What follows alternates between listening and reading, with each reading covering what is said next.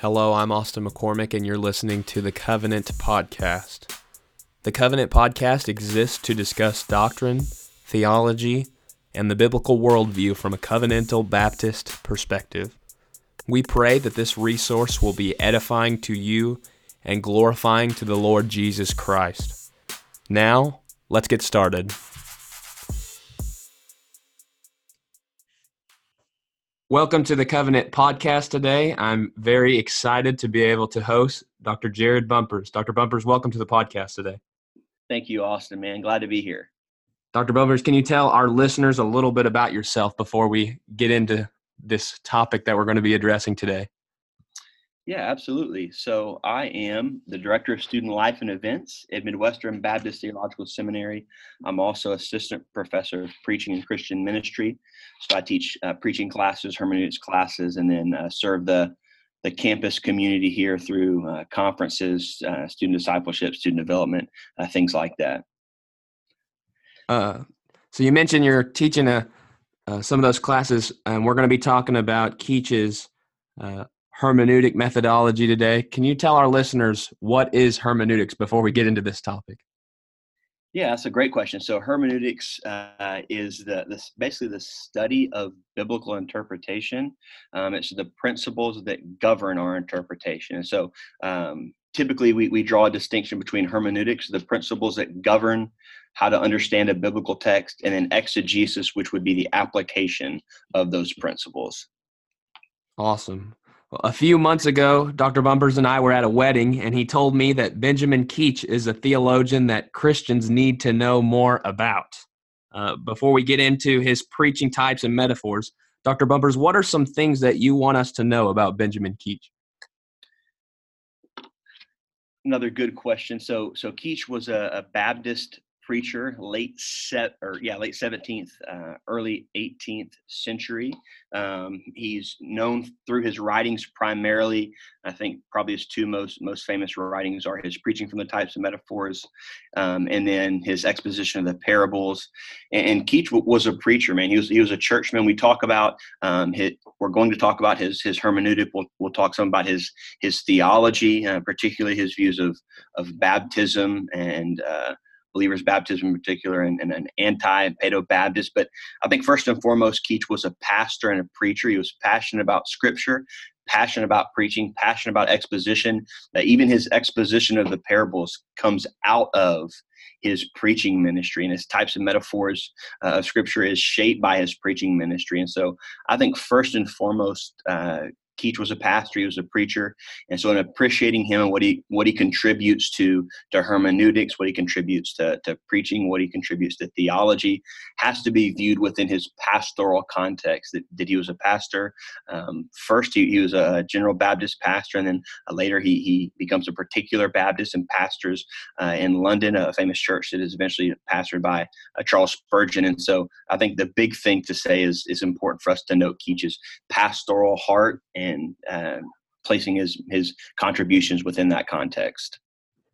Well, let's get into Keach's hermeneutic, the main topic and that we're going to be discussing today.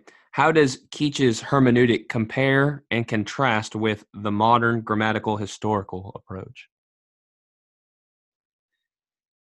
This question is huge right now. There has been a bit of a resurgence in appreciation for pre-modern exegesis. Several books have been written recently about medieval exegesis, the exegesis of the early church fathers. There's a book called Interpreting Scripture Within the Great Tradition, and it's written by a professor named Craig Carter. And one of the things that he does is he argues that modern interpreters, that here we are in the 21st century, interpreting Scripture in a way that has been radically shaped by the Enlightenment. And I think there's a lot of truth to that. The historical grammatical interpretive approach has certainly been influenced by the Enlightenment era, modernism. And so much of what we do is grounded in looking at the history surrounding the historical context surrounding a passage. So who was the author who wrote this book? Who was the audience who received it? What's the cultural context? What's happening in that culture? What's even happening in that region?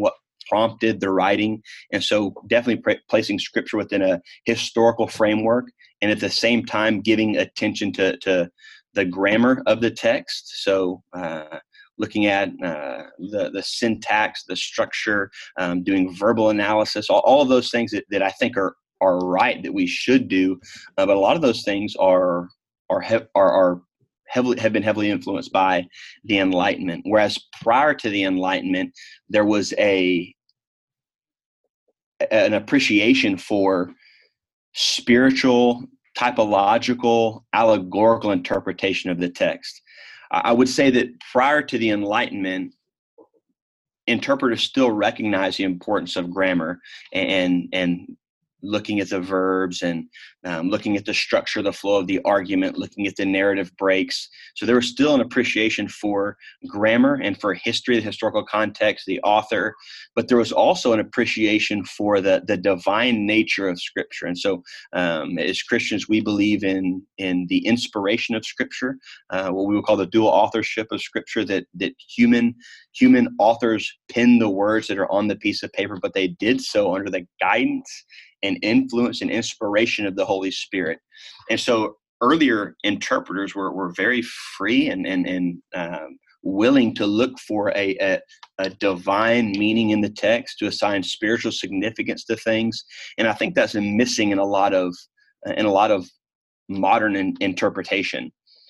And one of the things I think is interesting is if you take a strictly grammatical historical approach, you struggle to interpret certain passages in a Christian way. And what I mean by that is that there are certain passages that, unless we look at them through the lens of typology or allegory or spiritualization, there doesn't seem to be a clear connection to Christ. Carter actually opens his book with an example from Isaiah 53, where he says that he was a pastor, he was preaching, he said he got ready to preach it, and he knew the text was about Jesus. He knew that Jesus was a suffering servant, and yet seminary and the grammatical historical approach had not prepared him to preach Christ from that text. And I think it, obviously, as a professor of seminary, that's a problem if you can look at Isaiah 53 and not preach Jesus from it. We know that Philip in Acts does that. And, he comes across the Ethiopian eunuch who's reading. He's reading in Isaiah 53 and says, "I don't know who this is about. How can he's talking about himself or somebody else?" Philip asks him, "Do you understand what you're reading?" "How can I unless someone else shows me?" And the Bible says that Philip starts there and preaches Christ to him. And so Isaiah 53 is clearly about Jesus. The question is, how do we help people see that? And I think that in spite of all of the benefits of a grammatical historical approach, if we're so rigid in that approach that we can't see Jesus in text that the New Testament sees him in, we've got a problem. So for all of its benefits, we're missing something that I think Keach saw very clearly, and that is the spiritual, typological, metaphorical sense of Scripture and the divine truths that it contains. Would this be called the redemptive historical approach to interpretation? Yeah, I think Keach definitely is and probably it may be anachronistic to say that he was a redemptive historical interpreter, but I definitely think it fits with his interpretations are redemptive historical. Let me put it that way. I'd be hesitant to say he's a redemptive historical interpreter, and yet at the same time, I would say he's a Christian interpreter, and he interprets the text in a way that thoroughly exalts Christ. And one of the things I've written on this recently, but one of the things that's interesting is in his exposition of the parables, he talks about the parables containing the mysteries of the gospel. And he says that in order to properly understand the parables, we have to understand the gospels, and we can't understand the parables apart from the gospel. The parables contain I love the way he phrases it, the mysteries of the gospel. And so he is definitely a Christian interpreter who interprets the text in a way that elevates Christ. Who were some people that influenced Benjamin Keach in respect to his hermeneutic? Well, obviously he wasn't influenced by Enlightenment writers, so most of his influence going to come prior to the Enlightenment. So you see him quoting people like Augustine and Justin Martyr, Irenaeus. So he's influenced by many of the leaders in the early church, the patristics in particular, and they shape his understanding of the biblical text. And so he's very free, feels very free to interpret passages in a spiritual or allegorical way. You see him recognizing types and metaphors again in his work on the types and metaphors and preaching from the types and metaphors of the Bible. He's very quick to see Jesus in these images. In the exposition of the parables, he's quick to see Jesus in the gospel and the images. One of my favorite passages from the exposition of the parables, he's dealing with the prodigal son. And when the prodigal son returns, the father kills the fatted calf. So there's a sacrifice. He puts the robe on him. He gives him his ring, his sandals. And most interpreters are hesitant to find any type of spiritual significance to these things. I wrote my dissertation on John Broadus, who was a Reformed Baptist preacher in the mid-19th century, mid to late 19th century, died in 1895, but taught preaching, taught New Testament interpretation at Southern Seminary. And he's very hesitant to assign spiritual significance to individual elements of the parables.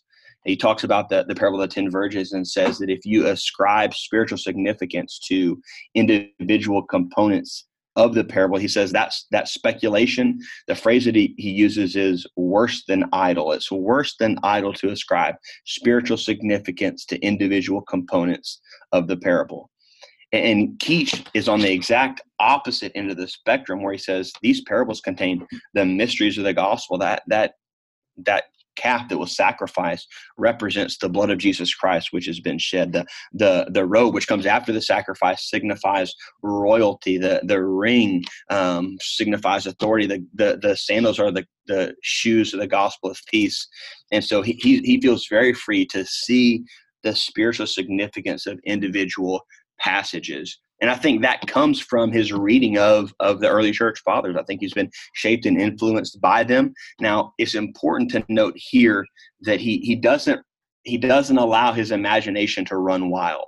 He realizes that the accusation, and even in his preface to Preaching from the Types and Metaphors of the Bible, in his preface, he says that one of the objections to his method is that he's going beyond what the text says. And he says, I met with the objection against my method that no parallels are to be drawn beyond the scope of the text. His response, he says, to which I answer that I have endeavored with all diligence to conform all of my parallels to plain scripture and the analogy of the orthodox faith.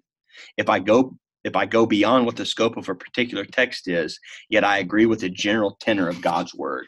And so he makes sure that anything that he states, any argument that he makes, any truth that he communicates is contained within scripture. And so if you say, well, this is not necessarily justified by that individual passage, he would say, even if it's not, it's contained in scripture, and I'm being faithful to the word of God as a whole. And so he allowed the analogy of faith to serve as a guardrail for his interpretation of individual text, even when he went beyond a plain reading to a more spiritual or allegorical type of interpretation. Very, very helpful for us. I'll be chewing on that for a while personally. Before the podcast, we mentioned some of the people in his era. We mentioned Richard Baxter. How does Keach's approach compare to the Reformed Paedo-Baptist of this period? Yeah, that's another, I think, important question to ask is, what is Keach doing that's distinct or different? And when you look at Baptist life, I think Keach is a vocal proponent. He's a prolific author, and so he's making the case for believers' baptism as well as it can be made. And so he's in line with Baptist views of his time, but outside of that, I mean, he's a bit of a polemicist. He's not afraid to tackle people, to tackle controversies. He deals with multiple controversies as a pastor. And one of the things that he tackles, quite often is, I think he wrote 4 tracts against paedo-baptism. And so he's not afraid to attack paedo-Baptists. And so what Keach does, he accuses Paedobaptists of twisting Scripture. He says that Scripture plainly teaches believers baptism. Examples we have in the New Testament are of believers who are baptized, and so he says Scripture teaches plainly, not obscurely. And so, if infant baptism were the will of God, then it would clearly be taught in Scripture. It would be explicit, not implicit, implied, and connected. And so he definitely argues against paedobaptism. And part of that is hermeneutical, his understanding of individual text. You go to the household passages in Acts that he's not persuaded by, says those are implicit, not explicit. And then part of it is theological, where he's addressing Baxterianism, which views the Abrahamic covenant as conditional, as baptism replacing circumcision. And Keach obviously disagrees with this. He critiques it, and so he will have none of an infant baptismal covenant. Basically, that's what he calls the Baxterian era. It's an infant's baptismal covenant, and views it as a conditional covenant. He says that Paedobaptists have viewed this as a conditional covenant, and there's not an exact equivalent here. How was Keach's work received in the broader Reform movement? So Keach was very well received in the broader Reform movement among Baptists. If we're getting outside of particular Baptists, obviously he engages in controversy. And honestly, I probably should be a little bit more careful, because depending on which particular Baptist you talk about, there are some who didn't care for him. I probably should have been a little more careful stating that, because particular Baptists split over congregational singing, which Keach advocated for congregational singing of hymns in worship. It's one of his major contributions. So outside of preaching, I would say he's most known for his contribution to singing in corporate worship in Baptist life. And yet even that wasn't well received by all particular Baptists. But for the most part, his preaching, his theology was in line with particular Baptists. He was one of those. He was one of those who signed the 1689 Second London Confession, and so theologically, he's in line. He's well received. He's well respected. What's interesting is even General Baptist, I believe his funeral, I would have to go back and look at this, but I believe his funeral was done by a General Baptist. I don't think a particular Baptist did his funeral. I'd have to go back and research that. You may want to follow up on that. But even that demonstrates the respect that he possessed, that those outside of his camp would participate in his funeral. And so among Baptists, particular Baptists, especially, generally well respected, even among General Baptists, well respected. In spite of his polemic against Anglicans or Presbyterians, he was still respected for his resoluteness, his courage, his unwillingness to back down. And so, from a historical standpoint, I think Keach was well respected for the most part during his time. But as time has gone by, he's become even more appreciated for the stances that he took and his willingness to engage in views that he did not hold. Well, Dr. Bumpers, that is all of the questions I have about Keach's hermeneutic methodology, but I do want to ask you about what you've been working on in concerning these topics. You've been writing and researching about Keach. Can you tell us a little bit about what you've been working on? Yeah, I'd love to. So I wrote an article that's due out later this year. It's called Worse Than Idle or Mysteries of the Gospel, John Albert Broadus and Benjamin Keach on Interpreting and Preaching the Parables of Jesus. And so basically what I've been doing is working through an exposition of the parables by Keach, and then working through John Broadus's interpretation and preaching of the parables, and comparing and contrasting their approaches. And so they take two very different approaches. Broadus says that each parable has one main point, that the details of the parable are generally not representative of some deeper spiritual truth. They're garnishes on the plate, but they help fill in the space in the story, but they're not necessarily spiritually significant. Keach, on the other hand, says, and I mentioned Broad is saying to speculate about these details is worse than idle. Keach says, no, the details contain the mysteries of the gospel. And he basically says there's a one-to-one correspondence between the individual elements of the parables and the truth that Jesus intends to communicate. And so I work through both of their approaches to the parables. And at the end, I basically circle around and argue that we can learn a lot from Keach. What's interesting, and I'll slide this in here, what's interesting is that I think Keach is more consistent with Jesus's interpretation of the parables than Broadus is. That's important to know because in Matthew 13, the chapter of the parables, Jesus starts with the parable of the sower. So the sower goes out, he sows the seed, it falls on 4 different types of soil. What's that parable about? We don't have to wonder because Jesus tells us, the parable is about hearts. The seed is the word of God. It falls on different types of hearts. Some hearts are hard, and the birds come and take it away. Other hearts are, cluttered, distracted. They're distracted with the cares of this world. And so he walks through, there's a good soil that receives the word. He walks through the different types of soils. What Jesus does is he gives a one-to-one correspondence. The very next parable, he talks about the wheat and the tares. So he tells a parable. This man owns he owns a field, goes out and plants. Well, the enemy comes in at night. What does that parable mean? When Jesus gives his explanation, he says, the one who sows is a son of man. The seed is the word of God. The enemy is the evil one, the devil. The harvest is the end of the age. The harvesters are the angels. Jesus goes point by point and assigns spiritual significance to each individual element in the parables. And so anybody who says parables can't be interpreted allegorically, there is no spiritual sense in these parables, is basically saying that Jesus' approach to interpreting the parables is wrong, which is in itself wrong. We've got a problem if our approach to interpreting the parables says that Jesus' approach is wrong. That's a major problem. And so Keach is much more in line with Jesus' own interpretive methods, where he moves point by point and says, this is meant to communicate deeper truth. And so my first takeaway in my article is don't reject allegorical interpretation. In order to do that, you have to reject Jesus' interpretation, right? And it's interesting, I have some quotes here, homiletians warn against allegorical interpretation. One famous he's a well-known, I won't say his name, preaching professor, says that interpreting the parables allegorically is to do that, you're straining your hermeneutic. He calls it a strained hermeneutic. And yet the 2 inspired illustrations that Jesus gives are allegorical.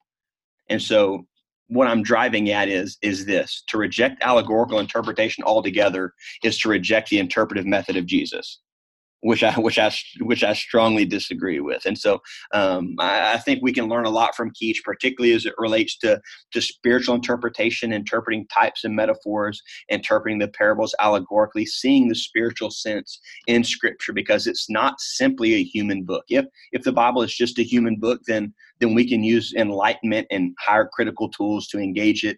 But if it's a divine book inspired by God, then that changes the playing field altogether. So we need to recognize the divine authorship of Scripture, the progressive nature of revelation, the unity of Scripture, and lean into interpretive approaches that recognize Scripture for the divine Word of God that it is.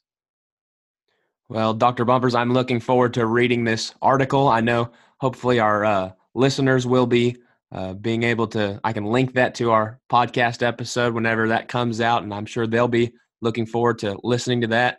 I want to wish you a good year teaching, academic year. Congratulations on the new school year starting. Praying for you and your ministry, and I just want to thank you for coming on today. Hey, thank you so much for having me. I've enjoyed the conversation, and appreciate you keeping us in our prayers, and I'll continue to pray for you as God is using you where you're at. Thank you, brother. God bless. Thank you for listening to the Covenant Podcast. If you've enjoyed this resource, or you simply like the Covenant Podcast, head on over to our iTunes page, subscribe, and leave us a review. We are also available via Spotify, Google Podcasts, Stitcher, YouTube, and Podbean. Thank you for listening to the Covenant Podcast. Grace and peace to you.